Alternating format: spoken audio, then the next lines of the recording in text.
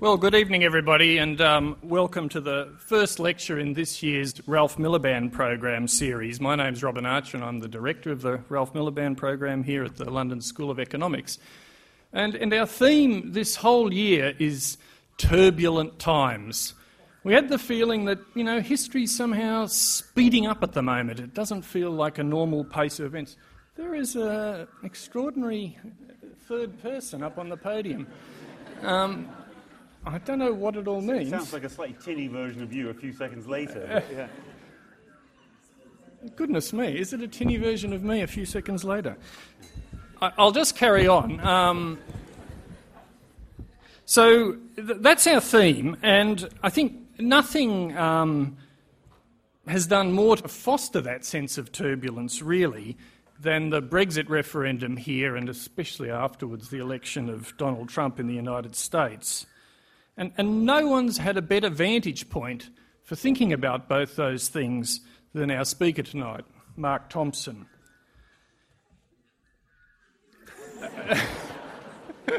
Is it him or not? I can't tell. Someone's looking into it, so I'll just carry on. That's an entertaining beginning to the year.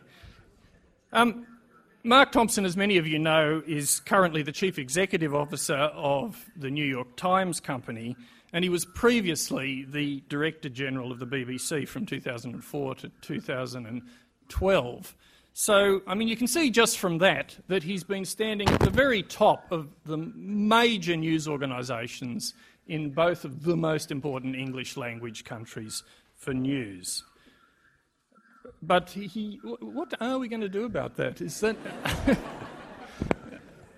it's are you able to do something about that? I think it's walkie-talkie. That's right.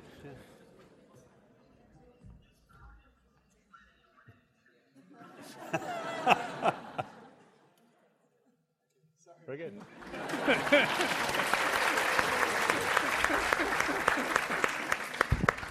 So as you can see, we are not one of the two major news organisations, nor do we have... I was making the point that both at the New York Times and before that at the BBC, he's had an excellent vantage point for thinking about these things. But I did just want to quickly say that Mark joined the BBC, quite a long time ago, I think as a production trainee, if I'm right. And he's seen that whole organisation really through all its stages from the bottom up, and he's worked on numerous programs that you know, Newsnight, the 9 o'clock news, Panorama and so on, before moving on to sort of more executive-like jobs as controller of BBC Two, director of television, and then later as the chief executive of Channel 4. He's also been a visiting professor of rhetoric at the University of Oxford, and last year he published a book, Enough Said, What's Gone Wrong with the Language of Politics. And I think it's fair to say that the book was conceived of and thought about by looking at some long-term trends, and then lo and behold, these events that we're talking about came and gave it a real resonance with the times that we're in. Well, those are the themes that he's going to talk to us about tonight. Our speaker will speak for about, 40 minutes or so, and then we'll have a good chunk of time for questions and discussion. But before I ask him to speak, can I ask you to join me in welcoming our speaker, Mark Thompson? Thank you very much. Thank you. It's a great pleasure to be at the LSE, and thank you all for coming tonight. So last year, a few months before that referendum, there was another referendum, a kind of referendum, which I guess most people here will remember. But let me just remind you of the details. In around March 2016, the Natural Environmental Research Council decided that they wanted to get the British public's help in naming a new Antarctic research vessel. But as is the way with referendums, things didn't go quite the way they planned.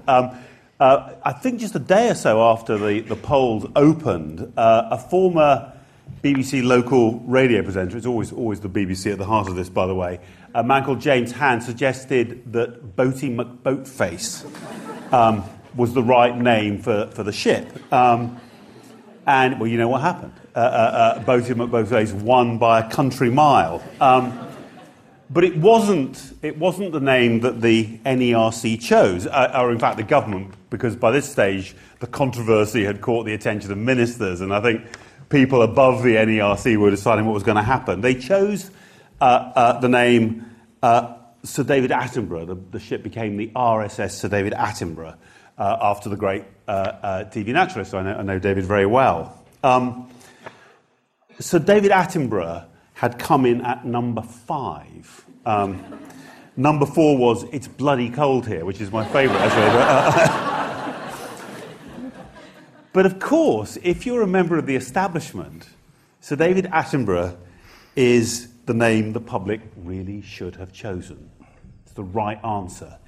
It's the right. He's done lots of films in the Antarctic. Why shouldn't it be the Sir David Attenborough? So they took Boaty McBoatface and they gave that name. There's a couple of unmanned little submersibles, tiny little things which go down on their own to film underwater, and that's now Boaty McBoatface. I think ministers are hoping it stays underwater for as much as possible. So, okay, let's just spend a moment. This is a tiny little example of participative democracy in 2016. What's going on? Well, you'll have your own views. We can talk about it, but here's the way I see it. The decision to consult the public, to open up a website where you can suggest names, is a classic example of a listening exercise. The great thing about listening exercise, you think, what are governments doing when they're not doing listening exercises? What's their normal state? But anyway, it's a listening exercise. And it's a kind of recognition that you need to make some kind of deliberate and visible effort to engage the public and give them a sense of participating and sharing. Well, the first problem is the public kind of know about listening exercise, and they know about this kind of thing, and they don't react in the kind of deferential way, the kind of gratitude, thank you so much for asking us, we'll think really hard and come up with some sensible names. What they came up with here, and it's not the only example, I think, is a kind of piece of crowdsourced satire. It's a bit of fun, and it's kind of designed as well to annoy the people who have started the listening exercise. And the establishment's reaction to that is this incredible, immediate move to give the right answer and to impose. So it's like there's an imaginary version of the public in the establishment's head. And that public would have said Sir David Attenborough. They all love Sir David Attenborough. They all watch his programmes. Why shouldn't it be Sir David Attenborough? So there's a kind of substitution of the wrong answer with the right answer. Well, this is 2016. A few months later, the American public, certainly tens of millions, maybe not quite the popular vote, but certainly the Electoral College, was enough to put President Boaty McBoatface in the White House. And as you know, famously, in June 2016, we can't really call it Boaty McBrexit, but I guess HMS McBrexit was chosen by the British public. And in some part, I want to say, I think I'll talk about, and you'll have your own views about what happened. Part of what happened, I think, was answers which were intended to be mischievous, were intended to irritate people who live in London, people with college degrees and research scientists and political experts. It was designed. I think these answers are to some extent not a validation of democracy as it's understood by the establishment, the kind of deliberative, serious stuff that people are meant to do, but a kind of subversive 2 fingers. You give us the chance, and we'll put 2 fingers up. For many people, superficially, actually, the Trump election in November was, I think, more shocking and more emotional. I'm not sure that's the way it's going to play out in the end. But both of these events caused reactions for many, many people who, as it were, felt they were on the losing side, the Remainers and the people who voted for Hillary Clinton, which felt like an unexpected and incomprehensible eclipse of reason and moderation and rationality and decency by prejudice and ignorance and hate. And really, I mean, to the extent that certainly at the New York Times or with many of my colleagues, we were almost in kind of counselling mode for days afterwards. People felt, many people, not all people, felt that they'd woken up to find themselves amongst strangers. People they regarded as neighbours, friends, in some cases, particularly in the Trump case, family members who suddenly turned out to have worldviews, ideas, points of principle which were completely alien and kind of incommensurable, not fitting with, not measurable against their own. And it's worth saying the elites, the political scientists, the media commentators, the media, the majority of business leaders, the professional politicians themselves were the most surprised of all. And just as with Boaty, the reaction of many of them was not just to oppose the results, you lose the democratic decision, you go into opposition, but to declare them in some way illegal or a mistake, or perhaps entirely the work of Vladimir Putin, or of Facebook, or of the BBC. The BBC accused last summer of being too fair, essentially, in its treatment of the EU referendum. And of course, the notion that they themselves might bear some of the responsibility for what had happened was a thought which came up less often, the sense that maybe this was a reaction to something that elites had done, didn't really come quite so clearly. For people on the other side, the vast numbers of people who voted for Trump and for Leave, and indeed also for the populist, nationalist and extremist parties like AfD, Marine Le Pen and the others, who were gaining support in many continental countries, these people took a completely different view of what had happened. For them, the results were a kind of breakthrough, a kind of refreshing, sudden, unexpected turn of events, maybe even a turning point in their heads. And for them, the stories of ordinary people, real people, kind of authentic people, finally standing up to self-serving elites and showing them who's boss. So, I'm going to be talking about language tonight. How do the two sides, in this sense of strangers, how do they describe each other? Well, as luck would have it, two British notable figures have given us some very useful adjectives. They clashed recently on Twitter. J.K. Rowling had been tweeting about how satisfied she'd been when she'd heard Piers Morgan being abused on an American TV talk show for defending Donald Trump. And so Piers quickly hit back. He said, "The superior dismissive arrogance of rabid Remain Clinton supporters like J.K. Rowling is, of course, precisely why both campaigns lost." And exactly 6 minutes later, she doesn't hang around, the creative Harry Potter responded with this: "The fact-free, amoral, bigotry apologism of celebrity toady Piers Morgan," she's a good writer, is of course why it's so delicious to see him told to fuck off." So it's frighteningly representative. That's the sound of political discourse in 2017. Superior, dismissive, arrogant versus fact-free, amoral and bigot, with a little celebrity toady on the side. Insults like this, if you look at Twitter, if you look at Facebook, are flying backwards and forwards across the Western world. Populists and their supporters are racist, sexist and cruel. They have absolutely no plan and they lie. And the hated elites and their followers on the centre and on the left are smug, controlling, corrupt, quite unable to understand or empathise with the lives and concerns of average citizens. And they lie as well. And as for the elite's allies in the media, let me briefly channel the 45th President of the United States. I can't, I'm afraid, do justice to his accent. Quote, "The fake news media, failing NY Times, NBC News, ABC, CBS, CNN, is not my enemy, it is the enemy of the American people.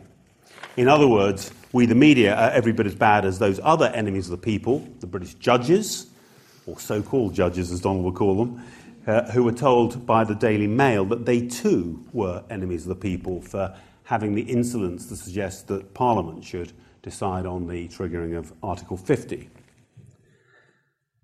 So how do we come to this pass? You'll hear many answers to that question.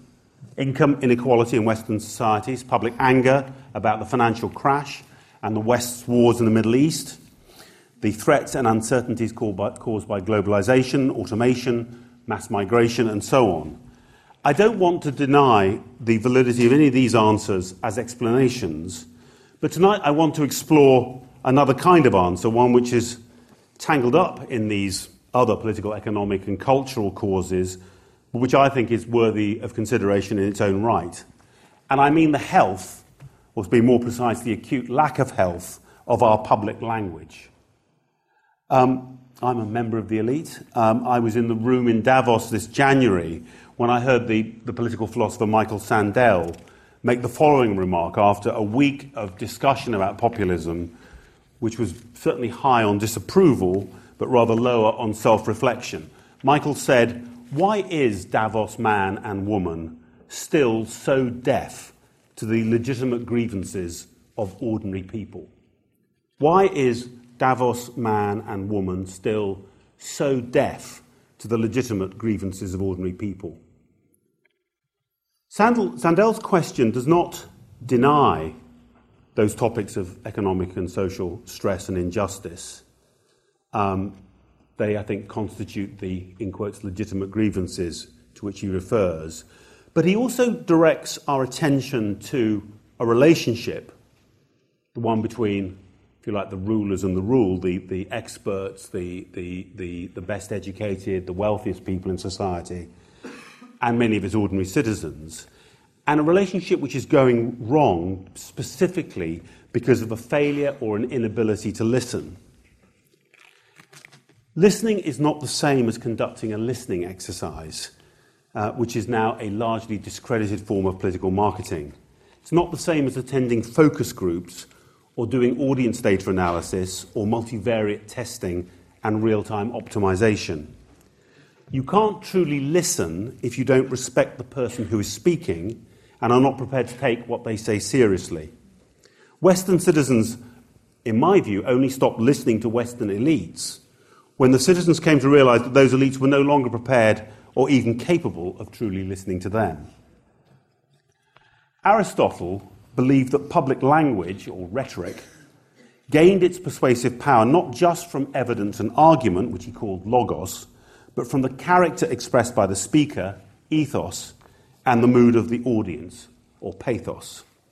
Ethos and pathos imply an ability to listen, crucially, not just an ability on the part of the crowd, but on the part of the woman or the man who is addressing the crowd.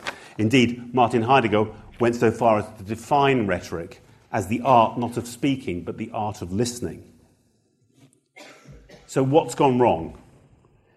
Early on in Marlowe's Dr. Faustus, the good doctor says, "Sweet analytics, 'tis thou hast ravished me." And analytics have ravished many a contemporary technocrat to the point where they believe that logos, argument, evidence, the facts, is the only thing that matters in public discourse. There was a moment when a political scientist who travelled up from London was talking to a crowd in Newcastle about the economic risks of the UK leaving the EU, and a woman shouted from the back of the crowd, "That's your GDP, not our GDP." And although it's kind of crazy, you know what she means. It's that whole world, the world he was describing, is one they just didn't relate to the experience that she was having in her life. And you can dismiss Michael Gove's infamous dictum, "I think the people in this country have had enough of experts." He added, by the way, kind of talked over by the Sky interviewer, from organisations with acronyms. That's kind of lost in the mist of time. But I think this country's had enough of experts. But there's no doubt he'd identified a genuine, widespread sentiment. Interestingly, Gove himself was clearly aware that he must come across as yet another member of the elite. And he went on to say, I'm not asking the public to trust me, I'm asking them to trust themselves, which I think is very artful. He seems to be saying, I accept you can't trust me because I'm one of them, but I'm just voicing the instinct that you yourselves have about experts, which is that they talk down to ordinary people, they tend to speak gibberish, and they're often wrong. Most democratic politicians understand the need for at least a show of empathy and willingness to listen, alongside the presentation of policy or the dismantling of an opponent's argument. The famous masochism strategy, the counterintuitive decision by Labour during the Iraq War debate and 2005 election to expose the then Prime Minister Tony Blair to angry voters on TV so that people at home could see him directly experiencing public fury, and in the words of the party's own PR advisors, taking some hits. That's a good example of this instinct. But in our fragmenting societies, the act of publicly and sympathetically listening to one group of citizens can feel to other groups as if you're turning a deaf ear to them, or worse. Here's the famous passage during the US election campaign when Hillary Clinton tried to describe Donald Trump's supporters. She was speaking at an LGBT fundraiser in New York City, and she no doubt thought she was very definitely amongst strong friends and supporters. And in the way that can happen even to extremely experienced politicians, for a moment seems to have forgotten that with TV cameras there and with Twitter, that she was actually speaking to the whole of America. And this is the passage. And you've probably heard some of it, but the passage is worth reading in its entirety. So she said, you know, to be just grossly generalistic, you could put half of Trump supporters into what I call the basket of deplorables, right? The racist, sexist, homophobic, xenophobic, Islamophobic, you name it. And unfortunately, there are people like that. And he has lifted them up. He has given voice to their websites that used to have only 11,000 people, now 11 million. He tweets and retweets their offensive, hateful, mean-spirited rhetoric. Now, some of these folks, they are irredeemable, but thankfully they're not America. This has largely been regarded in retrospect as an electorally suicidal moment. Even, to spell it out, even an undecided voter who was merely considering voting for Trump would assume that Hillary Clinton had assigned them to the deplorable half.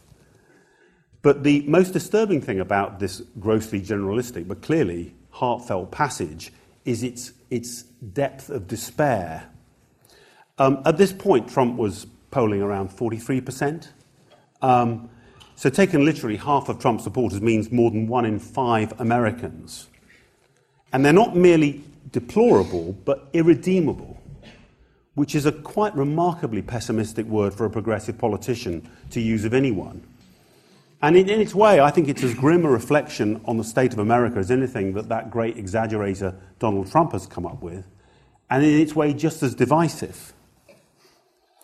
But the point I want to make is, people who are politically irredeemable are not worth listening to. Indeed, given their repellent, racist, sexist, homophobic, xenophobic, Islamophobic views, it would be morally wrong to listen to them, right?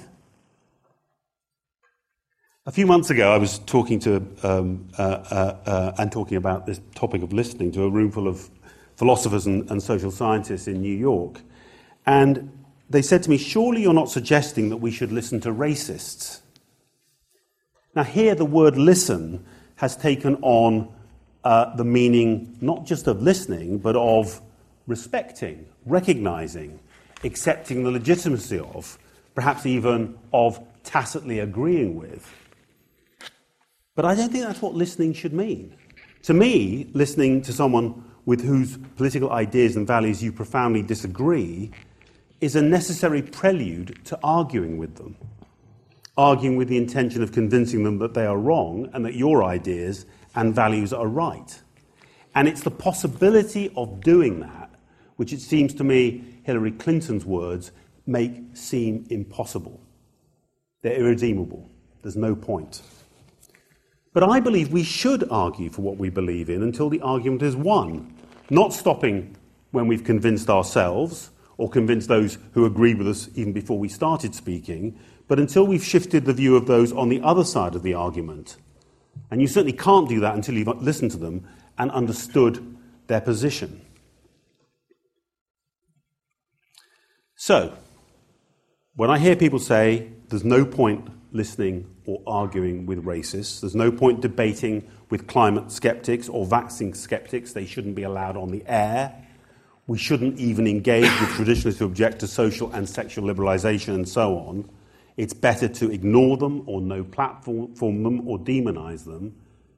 I want to say, whatever the rights and wrongs of this position in theory, as a matter of practicality, it seems to me that's a set of tactics which gloriously failed both in the UK and in the US last year.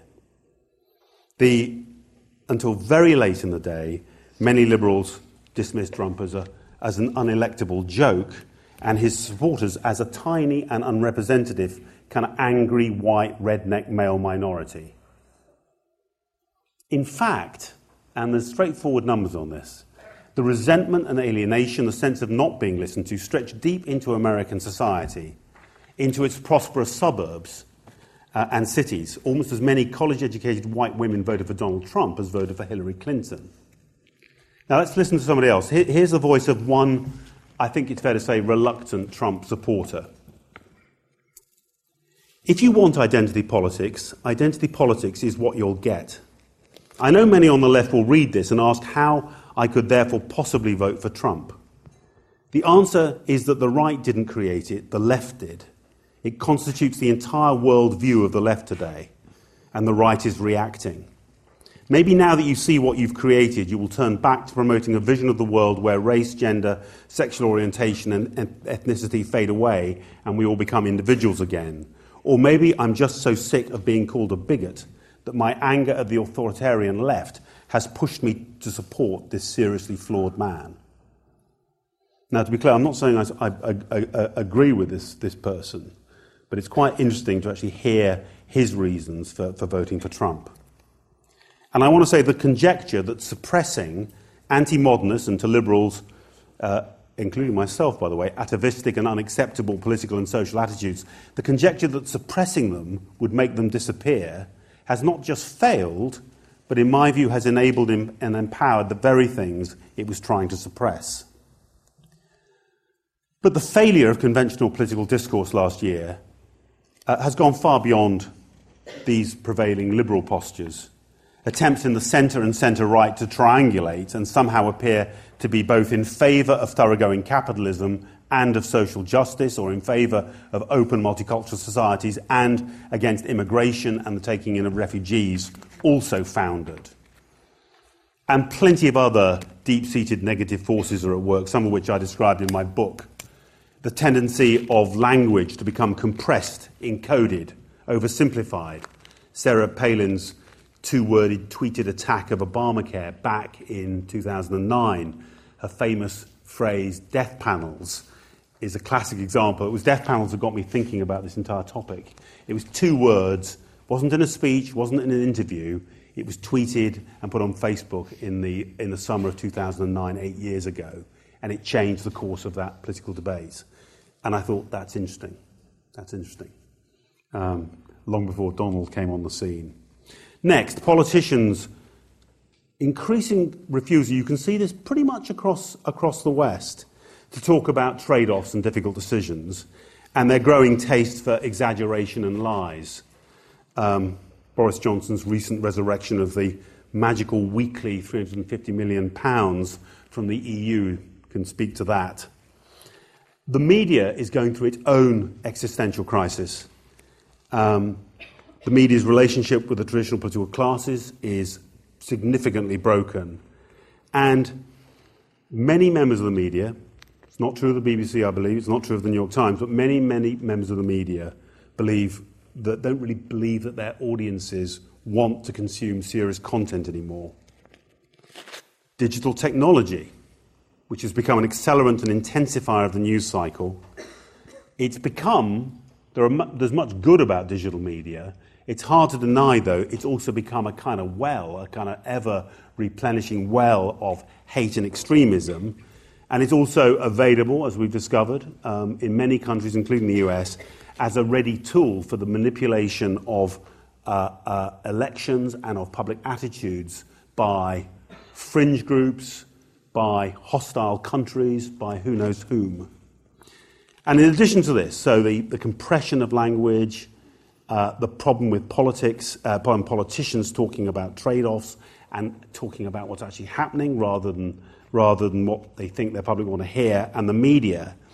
Finally, some transfer of technology from commercial marketing, stuff that's been learned empirically about how you persuade people and how you test empirically that persuasion, being transferred to politics, and the use of both classic market research techniques, but much more recently also by straightforward optimization through algorithms on the internet to progressively and mechanically improve persuasion. And to me, the combination of this is the reason why we've got into such a state, why we seem to have got a political language which is good at persuasion and impact, especially in short-form expression like Twitter, but has lost its explanatory power. It's why I think the public are finding it harder and harder to believe politicians. And I think it's opened up a gap. The gap between conventional politics and the public at large is a gap into which populism almost inevitably bursts in and fills the gap. Populism can be of both left and right. Left populism, which shares many of the fundamental features of right populism, which is very easy answers and a completely flagrant denial of complexity. Everything's simple, it's very easy, I'll tell you the truth. Passionate solidarity with the group, so it's I speak for you, I will be your voice, as Donald Trump said. That was, by the way, the same words were used in Europe in the 1930s by the European fascist leaders. I can be your voice, I can be the voice of the people who are not heard. The ritual identification of enemies, and the fetishization of authenticity. The I'm real, you're real, these people aren't real. That sense of a kind of truthfulness of personality, which I call in my book authenticism. I'm not sure it's got anything to do with truth-telling or authenticity, but it certainly aims to give that impression for effect.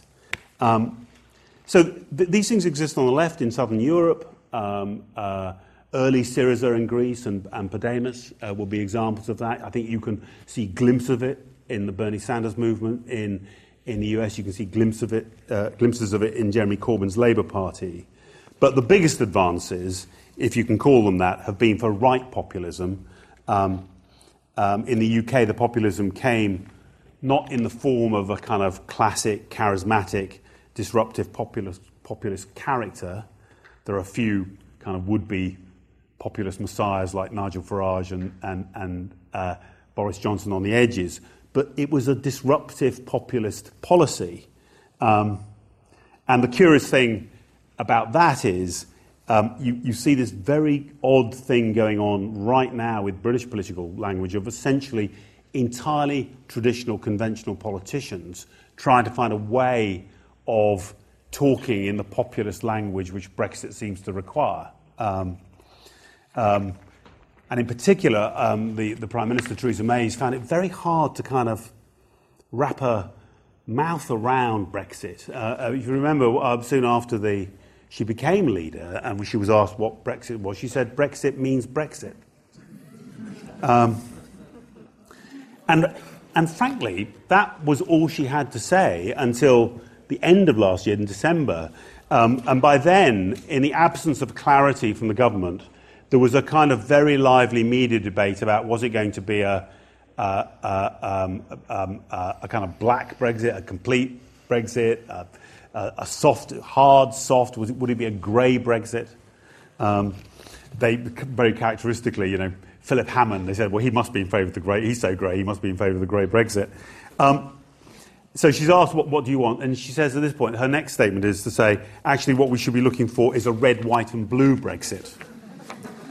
And she continues, that is the right deal for the United Kingdom, what is going to be the right relationship for the UK with the European Union once we're left. That's what we're about. That's what we'll be working on.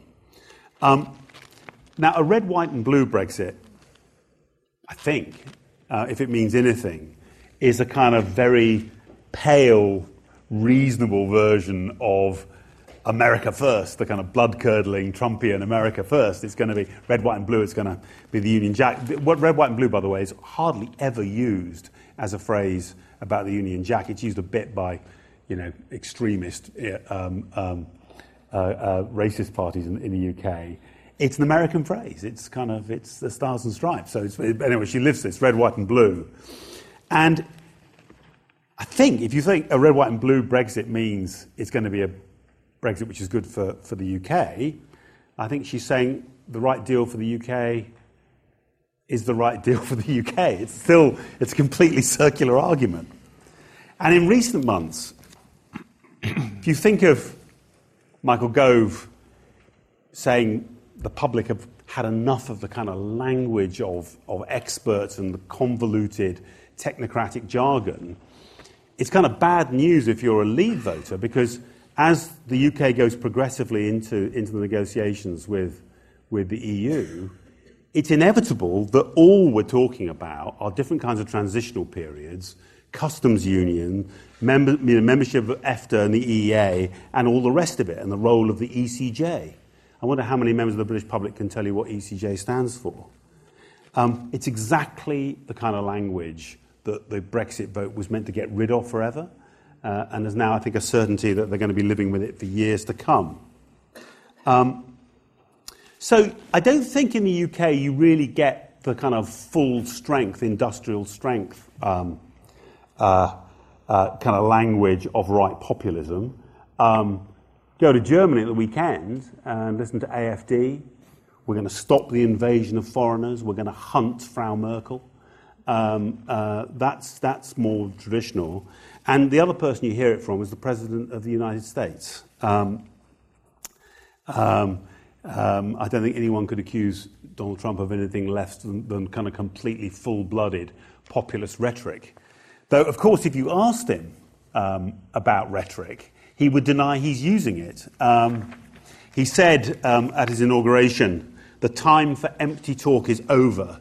Now arrives the hour of action. Rhetoric is for other people." Now, this is a classic. This is what Mark Antony says in the middle of the Friends, Romans and Countrymen speech in Julius Caesar. He says, "I am no orator as Brutus is, but as you know me, a plain, blunt man. I'm a simple soldier. I know what to do." Silvio Berlusconi, who's a kind of proto-Trump, in the 1990s once said to the Italian people, "If there's one thing I can't abide, it's rhetoric. All I care about is what needs to get done." And you may want to argue that if you compare what Trump's got to say to John F. Kennedy or Franklin Delano Roosevelt, that it lacks the kind of classic roundedness and exquisiteness of great American presidential rhetoric. But rhetoric is not about fine speaking. It's about persuasion in any means possible. And so when Trump says he's not using rhetoric, he's wrong. He is. Anti-rhetoric is rhetoric. It's a rhetoric like any other kind, and it can be very effective. So let's have a little look at what's going on. I mentioned Mark Antony. Julius Caesar himself had a problem when he was leaving to go to Gaul. He went off from Rome, knew he was going to have to spend, I think, several years in Gaul. How do you keep your brand alive back in Rome? So you write letters, but the letters are designed essentially to be nailed up in public places so everyone can see what Julius Caesar's up to. So what you don't need is the kind of flowery language of Cicero, sort of complicated sentences. The famous example is Veni, Vidi, Vici. I came, I saw, I conquered. So they call it, in rhetoric, they call that parataxis. Very short, simple sentences, sometimes just phrases. They can layer them up. We have to build a wall, folks. We have to build a wall. And a wall works. All you have to do is go to Israel and say, how is your wall working? Walls work. Parataxis. That's Donald Trump back in September 2015 in Dallas. And it's clever stuff. It's clever stuff. Repetition, rhythm, alliteration, all those words in wall and work intensifies it and pulls it together. And you can hear the crowd. And it's really important to say that what Trump is doing, he's listening. If you listen to him more recently in Phoenix, he did just a few weeks ago a rally, and I think he's doing his rallies, lots of reasons why he's doing his rallies, but one of the reasons he's doing his rallies is so he can listen and kind of get recharged rhetorically by what he gets back from the crowd. And I think like a certain kind of stand-up comedian, he hones his material. He was going into these rallies, early rallies, and I think he still does this today, with just a few headline words on a bit of paper. And you could see him feeling his way to understanding what was working with the crowd. And he discovered early on that the phrase political correctness instantly got a standing ovation, essentially. And political correctness means, I think, something different to his crowds than it does to us. We might think political correctness, some of the stuff I said earlier, this business of permissible discourse, how far can you go, the balance between freedom of speech versus the right of minorities not to be offended or to be hurt. Political correctness, I think, means Barack Obama giving white people's jobs to black people. That's what the code was, I think. The style's got its drawbacks. To state the obvious, it's not very good for conveying sophisticated thought. And actually, in a funny way, it's like a betrayal. To try and make it do complicated things is a betrayal of the style. The style, it's meant to be like a knife cutting through, and that's how he uses it. So it's almost impossible to get any kind of finesse around, healthcare reform because the style won't do it. And the other thing is it's really hard to pull off. And a practical challenge for Trump has been that essentially that nobody else in his government can really do it. Kellyanne Conway, who's one of his closest aides, said none of it can do it like he does. No one can do Trump like Trump. And it means that whereas most presidents have actually got lots of surrogates, they've got lots of other people who can speak for them, Trump hasn't really got anyone who can do the kind of communicating he wants to do, and he's got to do it all himself.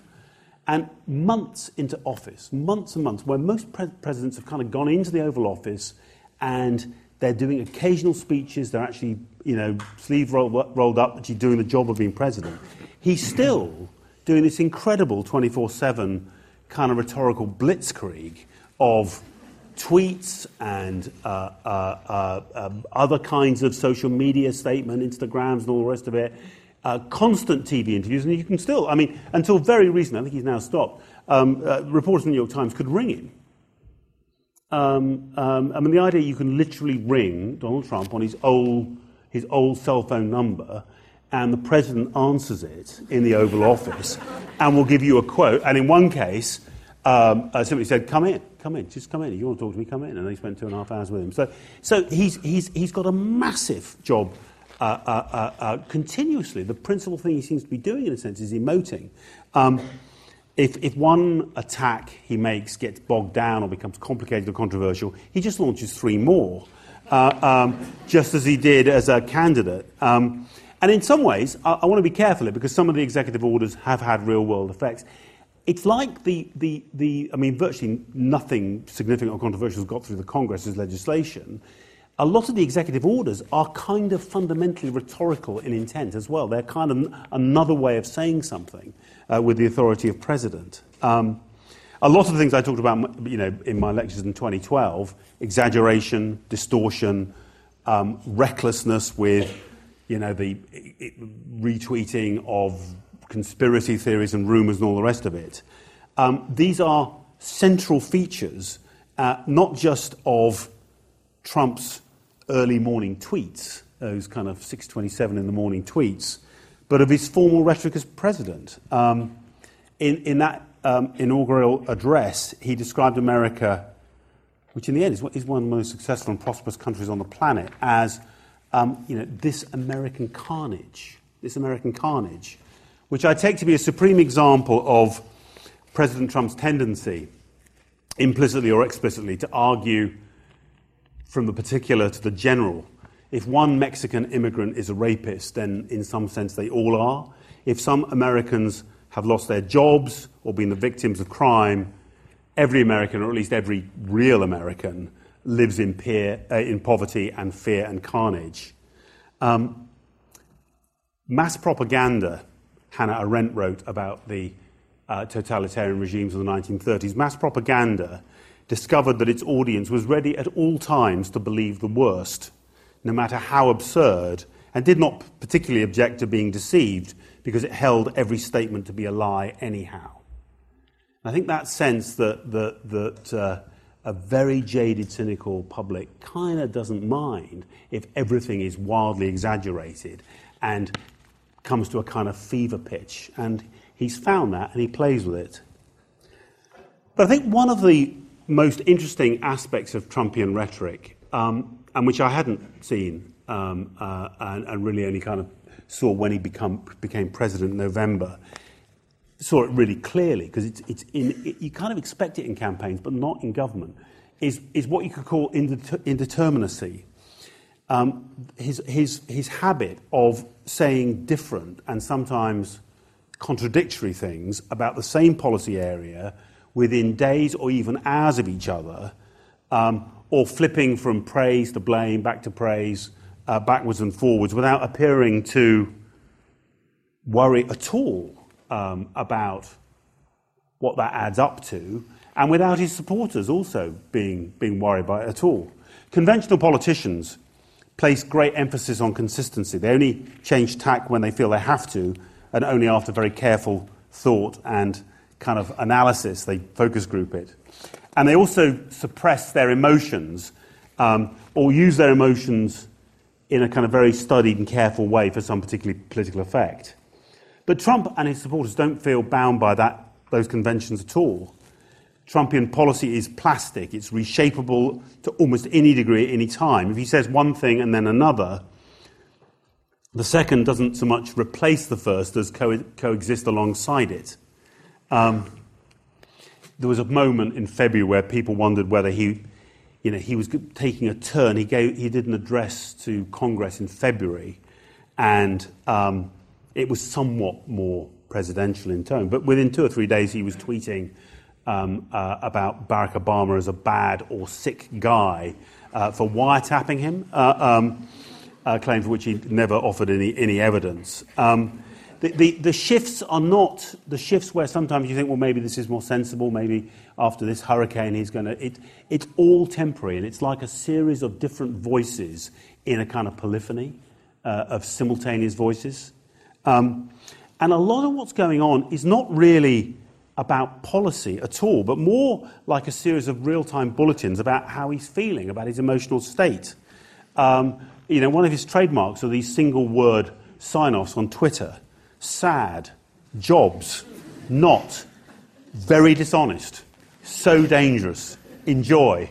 And it's a kind of something he's always completely honest about. If he's angry, he tells you he's angry. If he's sad, he says he's sad.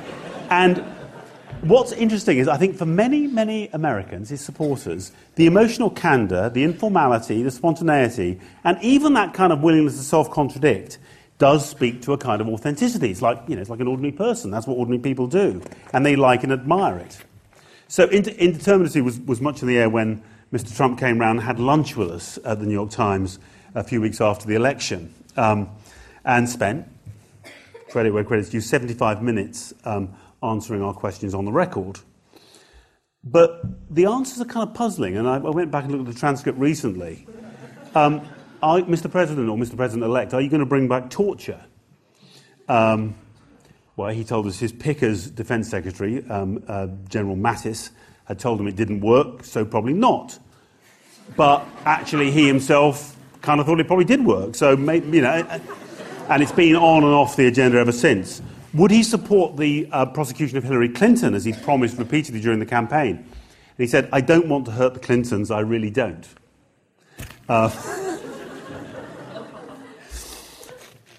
Trump sees contemporary politics as a Manichaean struggle between two opposing worldviews, that of the liberal elite establishment, certainly to include the New York Times, but also apparently including much of the Republican members of the Congress as well, and that of real Americans whose voice he claims to be. So the facts which are cited by the establishment and by establishment media are almost definitionally lies because of their source, whereas any claim which fits his own worldview, no matter how fanciful or unevidenced or demonstrably false even, is by definition a fact. One of Mr. Trump's sayings is that everything is negotiable, and it turns out that everything includes reality. If you don't like the facts, he has alternative ones. The most concerning thing about the fake news controversy, and we might talk about that, is not that some people spread lies on the internet for commercial gain, nor that the digital platform giants distribute the good, the bad, and the ugly to the entire world with little discrimination, nor even that Russia and other countries are deliberately using misinformation to influence Western elections. The most troubling thing is that the man currently running the most powerful country on earth does not appear to recognize or accept the objective nature of reality, and seems to believe that he has the godlike power to make things true merely by saying them. And tens of millions of Americans find this distorting mirror version of reality more credible than the one that actually obtains on planet Earth. I want you all to know that we are fighting the fake news, he told the Conservative Political Action Conference a few months ago. It's fake, phony, fake. It tells you everything about the new president's intuitive rhetorical facility and his lack of scruple that he should have so adroitly turned the phrase fake news into a stick to beat news organisations like the New York Times, which, whatever else they do, take immense care to make sure they report what has actually happened. Donald Trump repeatedly claimed that the Times is losing audiences and subscribers. In fact, exactly the opposite's been happening in the last 3 months of 2016 alone. We added more digital subscribers than in the whole of 2013 and 14 combined. And other serious news providers are also seeing large audiences and more subscribers. But we should be under no illusion. In America, a tradition of fact-finding and truth-telling, which, with all its inevitable failures, is second to none in the world, is now under fundamental attack. And remember that public confusion about whom to believe, ultimately about what is true and what is false, asymmetrically favours the liar. Misinformation doesn't have to be definitively believed to damage democracy. It just has to sow enough doubt in enough people's minds about the reliability of sources of genuine information that the whole question of truth becomes a matter of permissible debate. Misinformation aims to level, to disrupt, and to divide. There was misinformation aplenty in last year's Brexit debate, and anger about it persists to this day. But to me, at least, it felt like an irresponsible means to an end in the heat of a political campaign. Perhaps the same could have been said of Donald Trump if the misinformation had stopped once the electoral battle was over. But it hasn't. Instead, it looks as if deliberate misinformation is to be a central feature of Mr. Trump's presidency. That would be unremarkable if we were talking about Vladimir Putin's Russia. But the fact that this is happening in America takes not just America, but the whole Western world into unknown territory. Nor do we know where the president's hatred of what he thinks of as the establishment media will lead to. When he visited the New York Times, I asked him whether, given what he'd said about tightening America's libel laws, he supported the First Amendment, in other words, freedom of the press. I think you'll be okay, he said. I think you're going to be fine. And then he left the building, telling the rest of the world's media that the organisation he just described that morning as the failing NY Times was a jewel for America and the world. Make of that what you will. So finally, what would it take for us to arrest the decline in our political discourse and perhaps thereby to put our democracies themselves on a healthier track? The political, technological and cultural forces that have brought us here are deep-seated and unlikely to ameliorate, let alone reverse, anytime soon.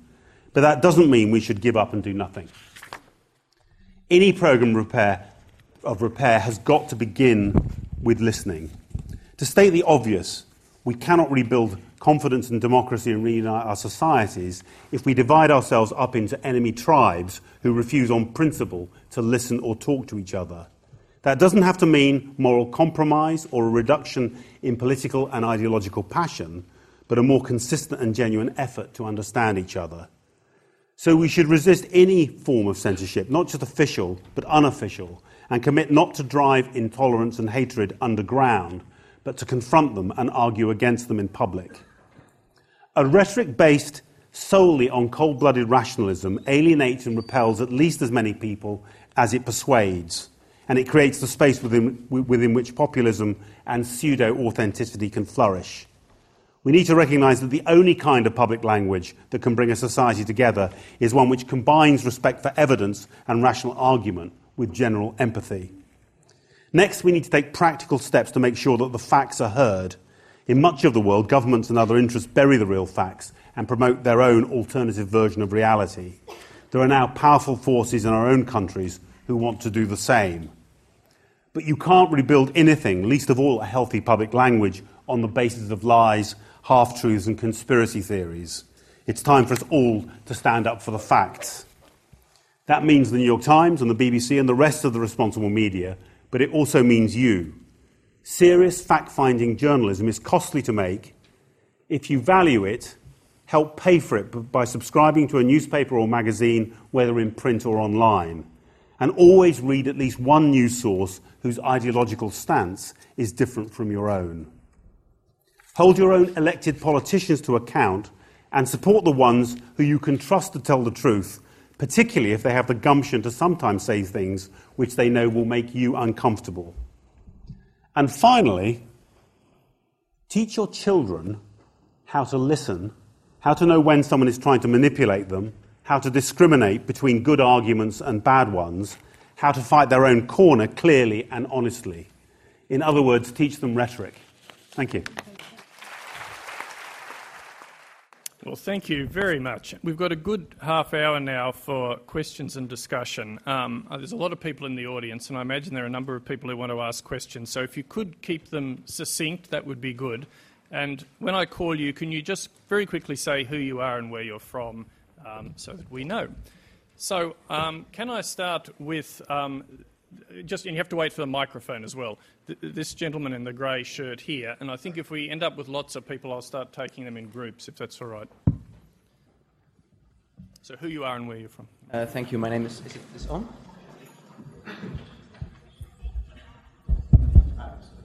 My name is Daniel Witte, and I'm from Amsterdam, the Netherlands. You talked a lot about listening, which I thought was very interesting.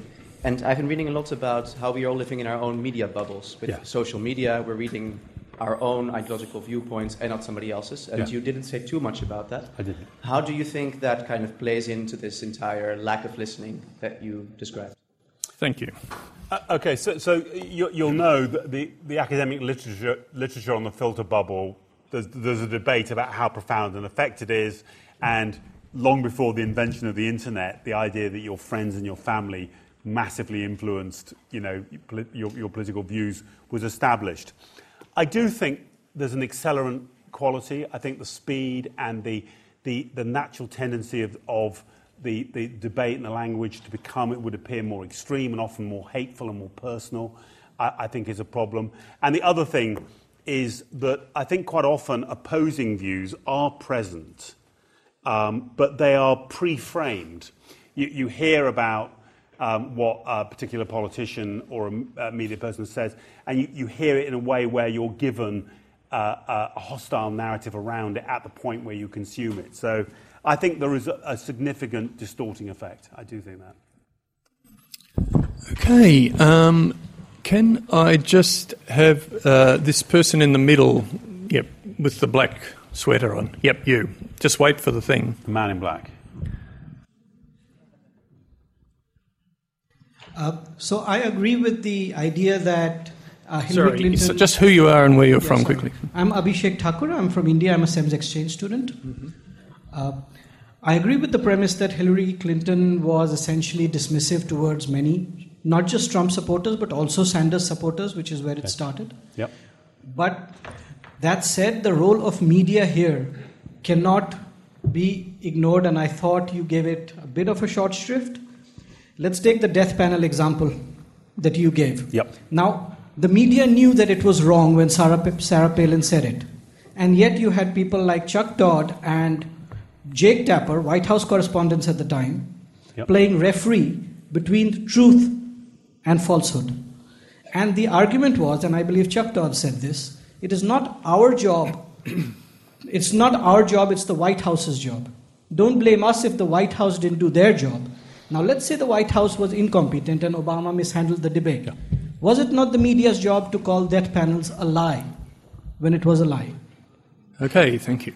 Okay, so I think there's a lot of justice in what you say. I think what's interesting to me is that in the period between 2009 and 2016, I think the media learned a great deal. Sarah Palin, by the way, claims, I had an email exchange with her, that she came up with this phrase herself. There was no algorithmic help or empirical help with it. And it's got a whole prehistory. But prepackaged, very effective prepackaged phrases, which kind of, it's almost like that, it's not even that, it's even beyond the point of whether they're analysed and critiqued and contextualised properly, but they just kind of sit on the screen. They sit on the strap on the 24-hour news channel, or they sit in your kind of Twitter feed. And they, within 14 days, I think, 85% of Americans claim to have heard that phrase, death panels. And so it gets into the ether. And what I want to say is there was a great deal of debunking of death panels, but it's such a resonant phrase that even the debunking served to distribute it even further. And so, to me, it turned out it was an extraordinarily difficult thing for the White House moved pretty energetically to try and kill it. There were absolutely authoritative refutations in all of the responsible media within 24 hours of the thing flashing up. But it still had a life of its own, and particularly amongst Republicans, this point about the filter bubble, a very large proportion, almost half of Republicans believed it was true. In other words, they essentially believed it was almost written into legislation. If you look at the way Sarah Palin does it on Twitter and on Facebook, she puts the phrase death panels in quotes as if she's actually quoting from the Democrat draft legislation. I think the media are learning. I think this stuff is hard. It's hard to refute in a way which doesn't strangely give it even more energy. Okay, I'm just scanning over here on this side now. Can we have this woman here, please? Yes. Oh, it works. I'm in international development, master's. And I would like in my personal opinion, the phenomenon you described is quite westernized, quite Western. How would you explain that it is not in the developing countries? And do you think it will come in the developing countries? So it's interesting. I've talked about this in quite a few countries now, and I get different views. I absolutely accept that there are some people from some developing countries who really don't feel this is happening. I have to say, I've been recently a couple of times to Mexico, and in a sense, what they said there is our politicians and some of the media they control have been doing this for years. What's happening is you're finally discovering what it's like to be on the receiving end of really manipulative, when very powerful interests in a country want to replace a truthful account with a false account and have got the kind of energy to do that. So it varies, but I think what's happening is a particular kind of loss of confidence in some of the attributes of democratic debate.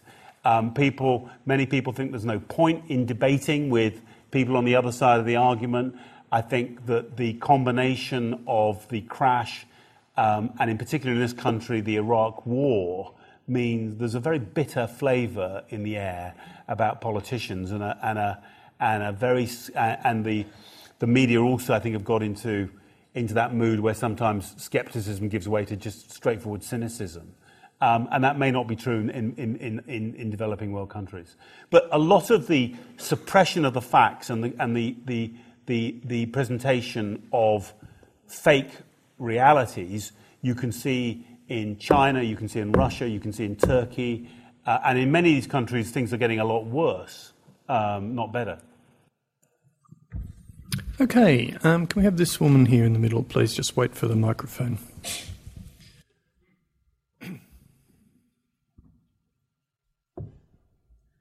Hi, Mr. Thompson. My name is Maddie, and I'm an exchange student from University of California, Davis. And my question for you today is, how do you best recommend a university student in 2017 access the most factual news sources on a daily basis? And better yet, do you have any insight on how to overcome our own political biases when doing so? Thank you. Well, I'm not sure overcomes quite what you... I mean, I think it's just trying to understand... I mean, I think a political orientation, having an ideological or political orientation, I think is, you're a human being, that's likely to be the case. I think it's just understanding, and I do think that the encounter with the other is the most... I mean, it's like the fundamental obvious point about human beings, which is we disagree about stuff, and there are people who will feel just as strongly on the opposite side of a given argument. And so the big point is, in addition to, fairly obvious access to fairly obvious, decent, high-quality journalistic sources, the list of the kind of ones, choose at least one which is ideologically different, if you're a liberal, choose read the Wall Street Journal and read the opinions in the Wall Street Journal. If only on the basis of know your enemy. I mean, it's like if that's and vice versa. The real thing is fighting against just reading people who flatter you because they say you're really smart. You might your views are the right ones. That it's kind of pointless. So I think it's really the range that's. But the encounter with the other, in the year 800, Charlemagne wants to rebuild civilization, and he starts by teaching rhetoric. And it's not because he wants to give nice after-dinner speeches. It's because he's come to believe that rhetoric is the way of beginning to build up a shared understanding of reality. Even with all the differences of opinion, so you actually you understand the other different cultures. He's trying to kind of knit Europe together, and the core of it is having enough dialogue that you can understand where other people are coming from. And I think tragically, right now, some of that process is going into reverse in our societies. Okay, there's a gentleman at the back with a whitish shirt. Hi, my name is Kieran. I'm from Ireland and I'm a human rights student. Thank you very much for the talk, first of all. When you spoke about listening to people with differing views, the racist, sexist, homophobic views, which I agree with, by the way, is it not a question of just balancing what is covered? We have a big problem with this in Ireland, in our abortion debate, like the pro-choice, pro-life get equal time, and that's actually legal because it's a referendum debate. Yeah. So if you take Brexit, the Remain campaign had a really difficult argument to broker, but all you kind of saw for 2 weeks was the Remain bus with the 350 million. Hillary's emails, it's been proven, got more coverage than any other of Trump's scandals because it was kind of a drip. It got more coverage than any other election event. So people began to say, oh, well, they're both bad and untrustworthy, despite Trump having far more scandals. Was this a major flaw of coverage of 2016? What I'm trying to say is it not that we should accept that these are things people feel and say and think, but not equalise them so people think the truth is somewhere in the middle? It's more about balancing the views to say this exists. I think that in election campaigns, although I think the media does try quite hard to fact check, And to be quite clear, the New York Times, over the course of the campaign, and by the time we got to the actual presidential runoff, fact-checking, which in previous elections had been a kind of paragraph 16, was going into headlines. And so by the summer, this is very different from a UK or Irish public broadcasting environment, but so you know, by the latter stage of the campaign, the New York Times had headlines like Donald Trump falsely claims that, or Donald Trump asserts without any evidence that, so that the very first thing the reader sees is the if you like the fact-checking context before they hear the claim. I think the coverage of things like the Hillary Clinton emails, which she's got a very bitter paragraph or two about the New York Times, who broke that story in her book, which came out last week. It's complicated. I think there are many people who believe that if she'd simply dealt with it right off the bat, said it was an error of judgment, I apologise, rather than trying to just hope it would go away of its own accord, it wouldn't have plagued her quite so badly. Okay, this gentleman in the middle, a couple of rows from the back. Wave your hand around. Yep, you.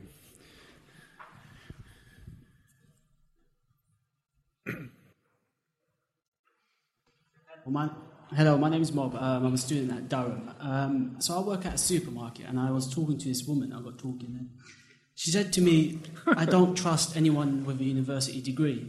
And at the time, I was shocked. But upon reflection, you realise there's this divide, and this divide, I was wondering, is it because of the system we kind of operate in, where we base competency on supposedly what education you have? And if you look at people in government, it's not about who has the most experience in a certain field, but it's about which Russell Group University you've gone to. Have you got an economics degree from LSE?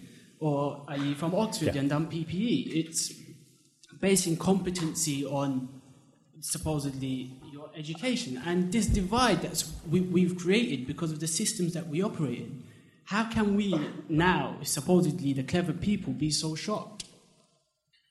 I think I agree with all of that.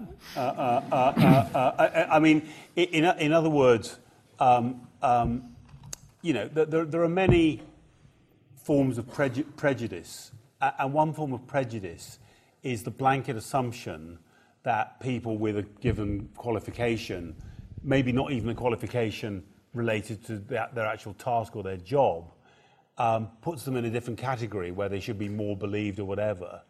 And what's interesting is one or two companies, Google, I believe now, is no longer paying any attention to academic qualifications when it's hiring computer scientists. It wants to see how candidates deal with problems. And actually, as it were, there are kind of fresh tests. Can you figure this out? Can you do this? On which they base their hiring. They found that there was very little correlation between formal academic qualifications and whether people performed or didn't perform in the job. But I think that we should be, manifestly, there are many walks of life where having an academic background makes sense. And, you know, nobody wants to go to someone, nobody wants me to fix their toothache. You know, you want to get someone who's actually been trained how to do it. So there, but I do think it's and the gulf and the sense of understandable anger and resentment at these kind of, in the end, rather artificial barriers, I think is a big part of what happened. I agree with that. Okay. Sorry. Hello. So why don't we take two the lip questions? of the table. I was going to call this woman here, and then immediately after you, why don't you give your question as well, if you can keep a note. But keep them succinct, because we've got hands all over the place. Hi, my name's Isabel. I'm from Australia, but I'm studying here at LSE, my master's this year.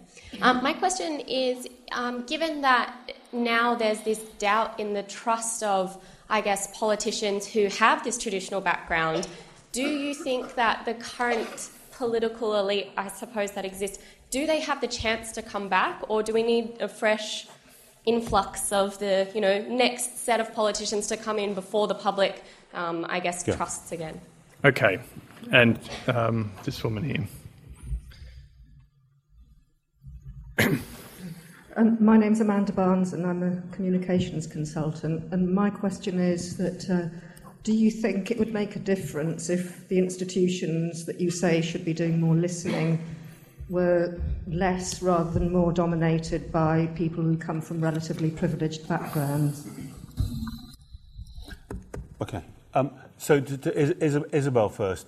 I think the Emmanuel Macron example is an interesting one, where essentially it felt almost as if the French mainstream establishment decided that the moment had come to completely repackage mainstream politics, essentially almost unknown, younger, fresher political figure with a new party, and in an incredibly fluid way. It's like the establishment kind of moved around that and got it to work. And it feels to me that kind of relatively drastic repositioning might work in other countries. The interesting issue is whether either in the UK or the US, our political institutions, our political parties, the structures of government, the career you have to become a politician would allow that to happen. And to your question, I think it's a very, again, rather like the question about degrees, I think it's a very fair point that, not surprisingly, people, when they hear a lot of people, I'm not saying I'm different from this, by the way, talking, and they guess at their background, at their income, the kind of life they lead, and compare it with their own. If you feel that someone is living a completely different life than yours, has never, experienced the kind of things you experience, you're less inclined to think that what they say is likely to be based on kind of knowledge of you and empathy. I mean, to me, this is sort of about a kind of a perception of empathy. So I think that is an issue. Okay, now I just have to look everywhere. Could I have this woman at the front here, and then that gentleman with the light blue shirt? And do be concise, please. Yeah. Thank you. My name's Sarah. I'm from London. I just wanted to come back on what you said before about Hillary Clinton. Some people, in answer to someone else's question, how it would have been better. There was a view among some people that it would have been better if she'd just come clean. Yeah. But just talking about the role of the media, wouldn't there have been, the next day, a load of headlines about how she, just sort of criticising her for that? And how does that, how are politicians supposed to... Because I agree with you, there is a lack of trust and they need to be more honest.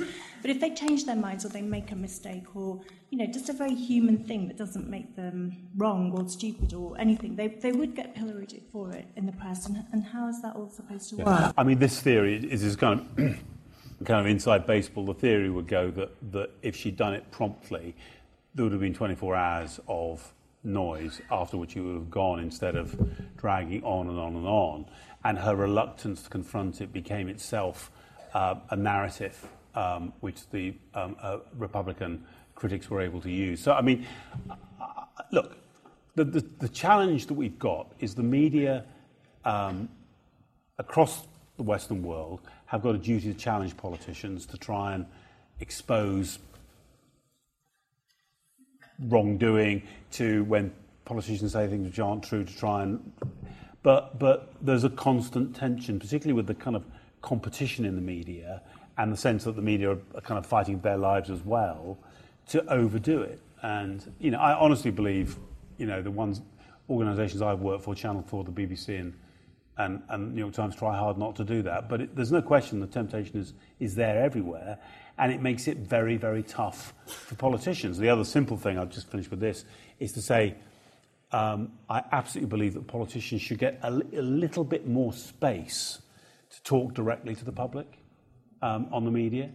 By all means then cross-examine them, but just a little, when I say a little bit more, I don't mean hours, I mean just a few seconds when they've got an idea, to explain what their idea is without the kind of the filtering and the framing of it and the reaction to it and the analysis of it. But because otherwise, in the end, if you stop politicians actually talking directly to the public, you shouldn't be too surprised when the public say we don't believe them. Hi, I'm Benedict, an A-level student from Reigate. You talked about there's almost like a battle between reason and emotion, but do you think that's like a new thing? And do you think that it's linked to things like calling people pro-choice or pro-life, with one suggesting reason and like making a rational decision about having an abortion, and the other being much more emotional, moral language? It's ancient. I mean, I've described Aristotle, who I think is kind of, he's actually observing. I mean, the art of rhetoric by Aristotle, it's like he observes how human beings try and convince each other of stuff. And he analyses it and says, actually, a number of things going on. Reason's going on, but also there's other stuff going on, and here it is. Plato, I think, would have taken a very different view. Plato was very suspicious of anything beyond dialectic, beyond rational argument. And because of that, he distrusted rhetoric. If you read the Gorgias, he thinks Gorgias is just a cynical... Gorgias is a sophist who teaches rhetoric for a living, and he thinks that Gorgias is a kind of cynical kind of spin doctor, essentially. But what's interesting is that's why Plato doesn't like democracy either. And in many ways, his dislike of rhetoric, because of the emotion, because of the potential for demagoguery and all the rest of it, ends up being an argument against democracy as well. And I think in a funny way, if you actually believe in democracy, you have to believe in kind of taking human beings as you get them, which is a jumble of identity and passion and ideas. And the whole Enlightenment idea that you can get rid of all of that and just have purist reason, it's true in scientific papers, it's not true in political language. Okay, the man there in the green T-shirt, and then this man here with the glasses. Sorry, someone over there? Nope. Oh, you. Okay. Well, let's just add you on. Yeah. But if everyone can be quick, because we're getting... Okay. Perhaps we should take them all together, actually. Okay, you just said at the start of your speech that the listening exercises, such as referendums in the UK, the people would stick their middle fingers up at the establishment. Do you think that's because the people sticking their middle fingers up at the establishment have kind of got a language so succinct that they convinced other people to do it as well? Or would you say that it's people kind of cottoned on to the establishment, kind of asking a question in a referendum that they already know the outcome that they'll get is what they want? Okay, thank you. Hello, my name's Joe from the Masters in Political Sociology. I wanted to ask a question about the language of identity politics. Yeah. A lot of the examples that you gave were examples of the language of identity politics.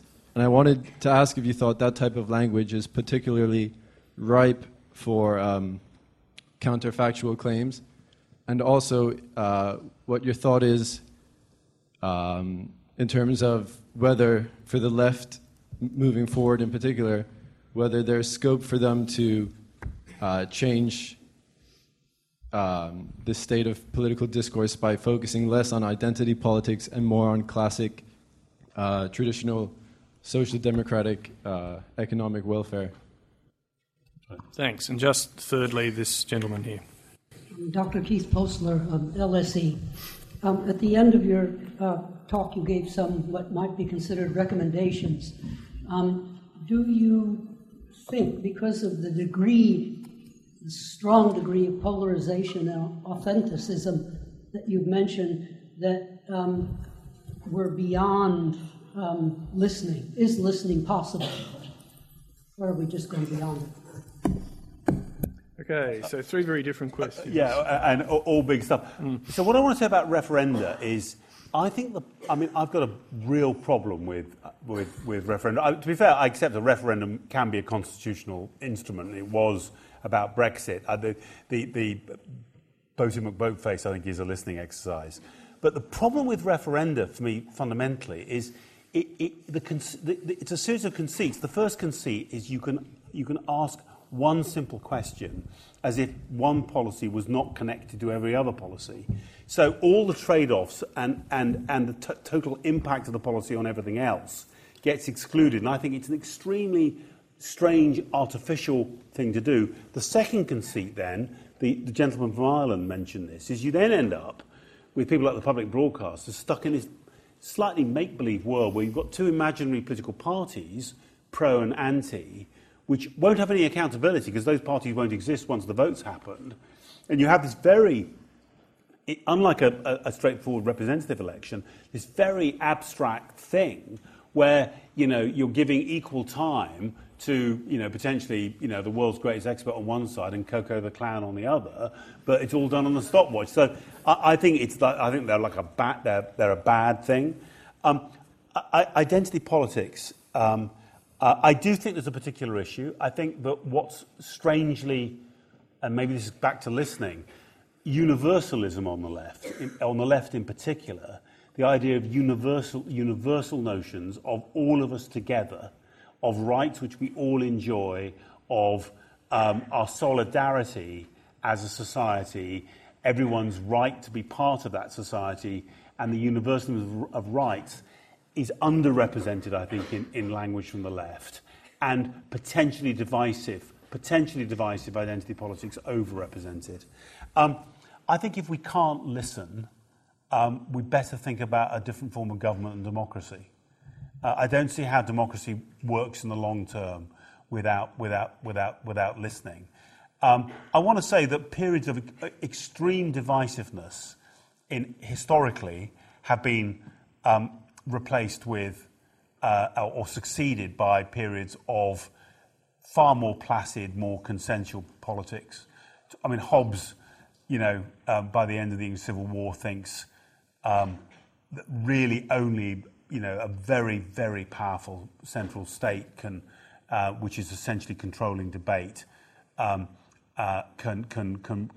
stop division and dissent and civil war happening. That's not what happened in England. John Locke and others came along, and actually we saw a very different development of a free press, beginning the concepts of human rights. So, periods where it looked like everything was up and society was completely divided have been succeeded by periods of regeneration and repair. Let's hope so. Yeah, unfortunately, I'm also looking at the clock. There are clearly a large number of people who'd like to ask questions, but I fear I do. Well,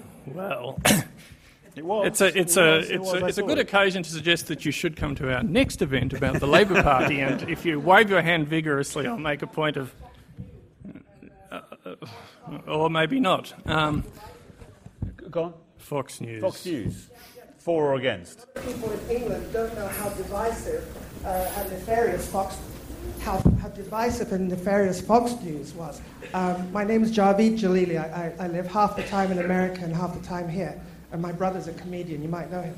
But Fox News and Rush Limbaugh, Bill O'Reilly, the Tea Party. These were all New York Times haters.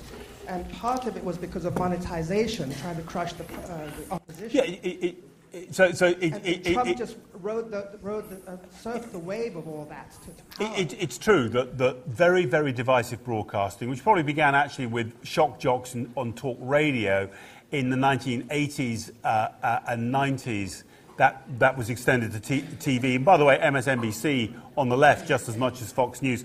I think that's a feature, though I have to say, I think now in the age of the internet, cable is relatively slightly less important than it was, and I think it's the ability of groups to use the internet to promote and develop ideas, up to including really extreme racist ideas, which is probably the single most troubling thing at the moment. Okay, now I really must wind this up. I think it's very clear, and I think there's little doubt that there is a real problem here that our speakers identified. Something is going on with public language. If you just wait a sec, we'll all finish, and then you can all go. But he's tried to suggest three solutions or ways of dealing with this. He's talked about the importance of listening, He's talked about combining respect for evidence with a certain kind of empathy, and he's also talked about the importance of standing up for the facts. Now, it's the case that he presides over an organisation which a powerful man who's in charge of the most powerful country in the world says is an enemy of the American people. So you'll have to decide how seriously to take his issues. But surely one thing is true, and that is that if we want to have the work done to produce the quality of information which makes our public discourse valuable, we do have to be prepared to put the resources into it. And it's easier for me to say than for you because you preside over such an organisation. But I think there's a lot of free riding on that work going on at the moment. Yeah. So I do think that's a very important thing to underline. But can I just end by asking you to thank our speaker, Mark Thompson.